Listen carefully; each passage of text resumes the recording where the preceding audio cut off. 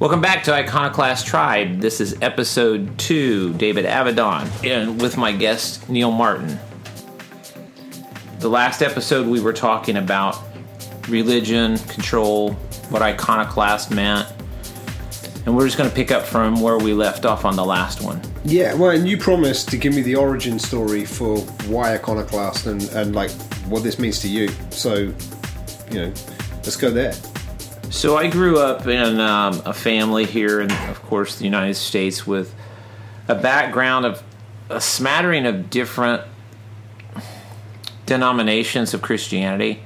And if you're not familiar with Christianity, it's just that there's so many little segmented, there's Pentecostal churches and Baptist churches and Methodist, and then there's Wesleyan Methodist and Southern Baptist. So it's almost like looking at a tree where there's this big trunk called Christianity, and this big branch says this says Baptist, and this says Presbyterian, and this says Methodist, and then each one of those branches has more branches, tinier offshoots.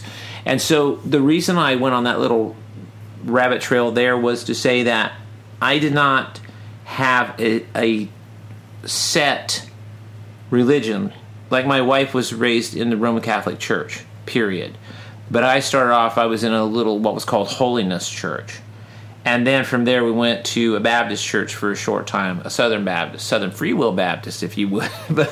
And then we went from there to a Wesleyan Methodist church. Now, as a young boy, none of these things meant, it was just church. But then I spent the rest of my days at home as a youth and teenager in that particular church until I was about high school age, and then my parents allowed me to attend a different church because they had a better youth group with pretty girls. But the whole time that I'm in this church situation growing up, there was so much that was do's and don'ts, and I was taught to fear God. And fear meant just that. I mean, as a kid, I was terrified of dying young because I was certain that I would have done something on the particular day I died that I was going to hell forever. And I was terrified. And I never thought anything about it, except that I didn't want to do that. But I never questioned, is this really true? Because it was all I was ever taught. If I grew up being taught that yellow was orange and nobody ever came along and said, oh, by the way, that's really not, the right color. But as I grew and became an adult, I stayed within the church. And then I had several instances of being in and out, out in the world, as it's called, just kind of living for myself. But going through just growing, in my 20s, I ended up starting to work in ministry. Now, I worked a full-time secular job, but I was also doing full-time ministry, so I was really cranking in a lot of hours. But it wasn't based on a relationship, which is what we kind of touched on in the last episode. It was based on all of these works to please some deity, i.e. God. And I was really getting myself into this nice pattern of knowing what God wanted and telling everybody else how they were missing it. I had become truly an ass. You can follow that with whole if you want, because truthfully it was.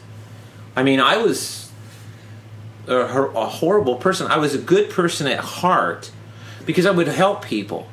But if I was dialoguing with them about God and religion, I would point out to them how they were definitely not pleasing God by their lifestyle or whatever, because that's who I thought, I needed to be. But again, that was a learned behavior. So fast forward, all of a sudden here I am, 45. Actually, I would say I was 41. And I went through some training, some transformational coaching, and I got around some other ideas And at first I truly rejected those ideas because they flew in the face of what I thought I knew, but honestly they didn't. But I was so indoctrinated and so opinionated that I would not allow anything else in. But little by little I started to think, and I started to look at, okay, why do I believe what I'm believing? Fast forward a few more years, I find myself going through divorce after 23 years with my wife. And I had some really hard, dark days. And what those pressed into me was, what am I really doing? What do I really know? And in going through those, I emerged on the other side with a whole different idea of what my identity was. And even to this day, so here we are 10 years later, and I have a totally different concept, and yet I'm still evolving, still emerging into being who I really am. So when you ask, where does this podcast, where does this idea of Iconoclast Tribe come from, it actually originates in that whole thought process of destroying all of those ideas that were just passed down to me. And I'm not saying every one of them was bad, but there was enough in there. I mean, I'm sorry, but strychnine, if you mix it in with your food, even a drop, still poison, right? So, you know, which part of that meal don't you want to eat? It's like, well, it's in there somewhere. It's like, thanks, but no thanks. I'm going to go somewhere else to eat. And the Iconoclast is breaking those religious ideas, those venerated models and statues and dogmas that really don't serve. All they serve is to keep a person feeling broken. Oh, I'm a sinner. I have this identity that I can't please God. And it's preached. I mean, it's really just hammered into individuals within the church. I think part of it's the difference between, like, especially with kids, it's the difference between teaching children how to think and what to think. And I think there are so many things in our culture and in society, you know, school system, religious systems, whatever, where we teach people what to think. We give them opinion as if it's a fact. Whereas what we should do is teach our kids to question things. To think for themselves, to actually go, okay, I hear what you're saying, but how many other points of view are on this? You know, one of my favourite things to do when it comes to reading a book on any new subject, when I'm trying to learn anything new, I don't read one book, I read like 3, 4, 5 books on the same thing. Because I don't want to read one book and then just absorb that opinion and make it mine.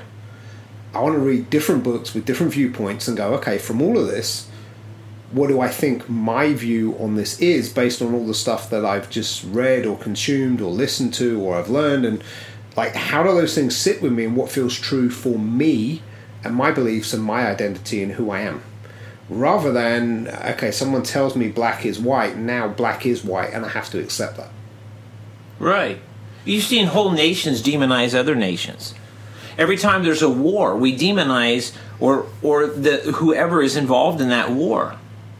Nazi Germany demonized the Jewish people.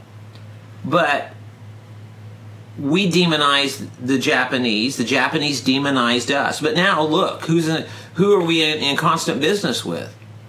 The Japanese. I mean, there's probably I drive a Nissan.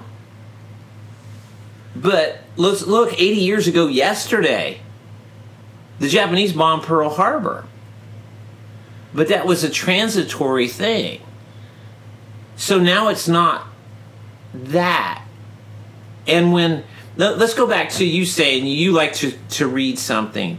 And if you do, you want to read 3 or 4 things. Because you want to get kind of a holographic view of it. You want more than just one angle. You want to see it from as many facets as possible.